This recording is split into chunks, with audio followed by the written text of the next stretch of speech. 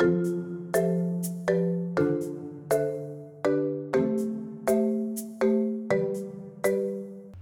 name is Alfonso Quiros, and you're listening to Plugged In, Con Edison's podcast about everything related to energy.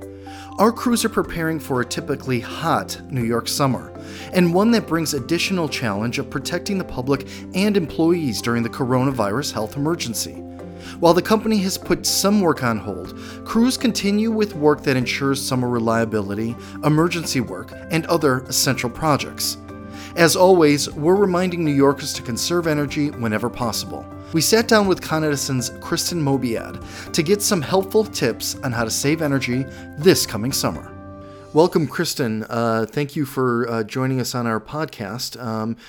We are looking into going into summer and in the next few months. And what we wanted to talk about a little bit is how customers can try to save energy this coming summer, especially with the events that are unfolding now with the coronavirus.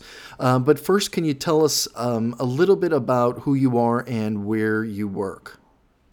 Sure. Hi, my name is Kristen Mobiad. I work in the non-wires team under the Energy Efficiency and Demand Management Department.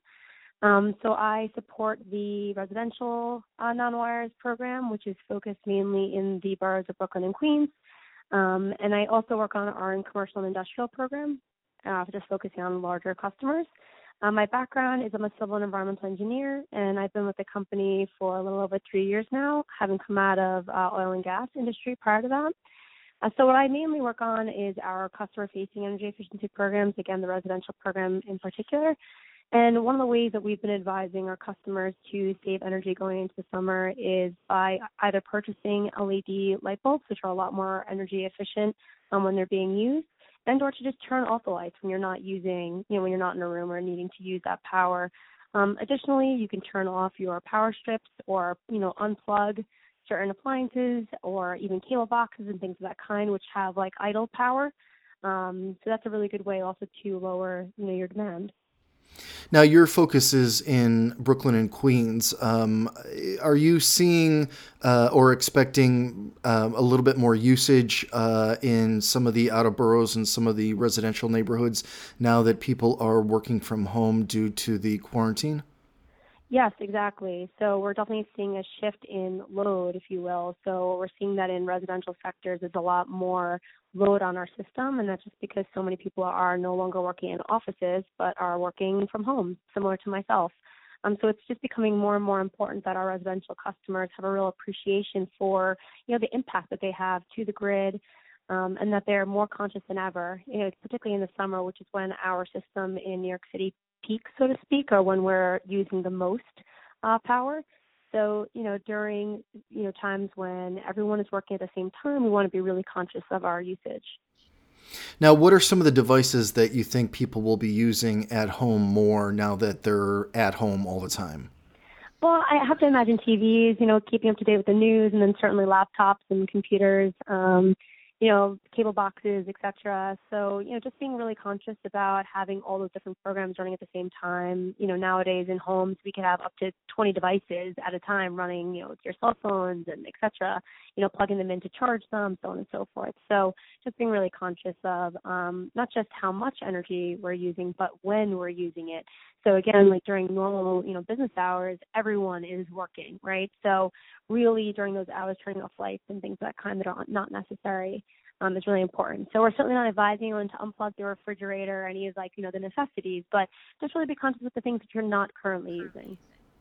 One of the things that I think we were also wondering is that people may see a little bit more in their monthly bills, obviously, because they're going to be using more electricity in their homes. But besides turning off the lights, is there another sort of best practice that people could do now that they're at home? I mean, I'm just thinking that right now it was the first time that I turned off I'm sitting in my living room at my dining room table, and it's the first time that I actually turned all the lights off in my apartment, and it's fine. I could still see everything I'm doing, but you oftentimes forget to turn the lights off. And is that something that you think that people really need to sort of focus in on? Well, at least right now during the transition, but going into the summer, I'm sure ACs will become, a much greater usage, if you will. So, just making sure that you're closing windows if you have your AC on, thinking about how much you need to be running your AC, particularly, again, during the middle of the day and at night. That will really be the thing that kind of spikes, as we move into the summer period. So really being conscious of our energy usage, both with heating and cooling our homes. Right now, in some cases, you might even need to put your heat on, just like a small heater in a bedroom overnight, just because of how much the temperature is dropping. But certainly as we move into the summer, ACs will really be the major consumer. Now, Kristen, one thing I always ask people I'm interviewing, and you're no different, is how has this pandemic affected you, and how are you coping with it? I've actually been directly impacted by COVID. Quite a few of my immediate family members have had, the virus. So it's been really challenging, to be honest with you. And quite a few of my colleagues, and of course, at Con Ed, we're all aware that we've had a few losses in the company. So, it's been really quite devastating. But at the same time, it's just so impressive to see the company come together and we all, work through this together. And just like the city of New York, we all continue to work together. And there's no doubt that there's a light at the end of the tunnel. So that's really good to see. My family is now doing much better than they were at the beginning.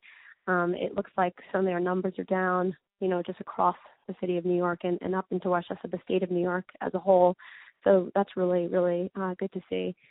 So definitely positive, optimistic, but it's been a really challenging time without a doubt. And I imagine it'll be challenging for months into the future as well.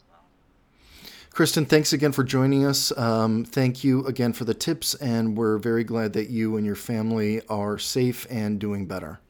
Thank you so much. Well, that's our show. If you have a thought or a question, please email us at podcast@coned.com. We'd love to hear from you. Also, you can follow us on social media. That's Facebook, Twitter, LinkedIn, Instagram, and YouTube. Our handle is @ConEdison. I'm Alfonso Quiros, and until next time, be safe and stay home.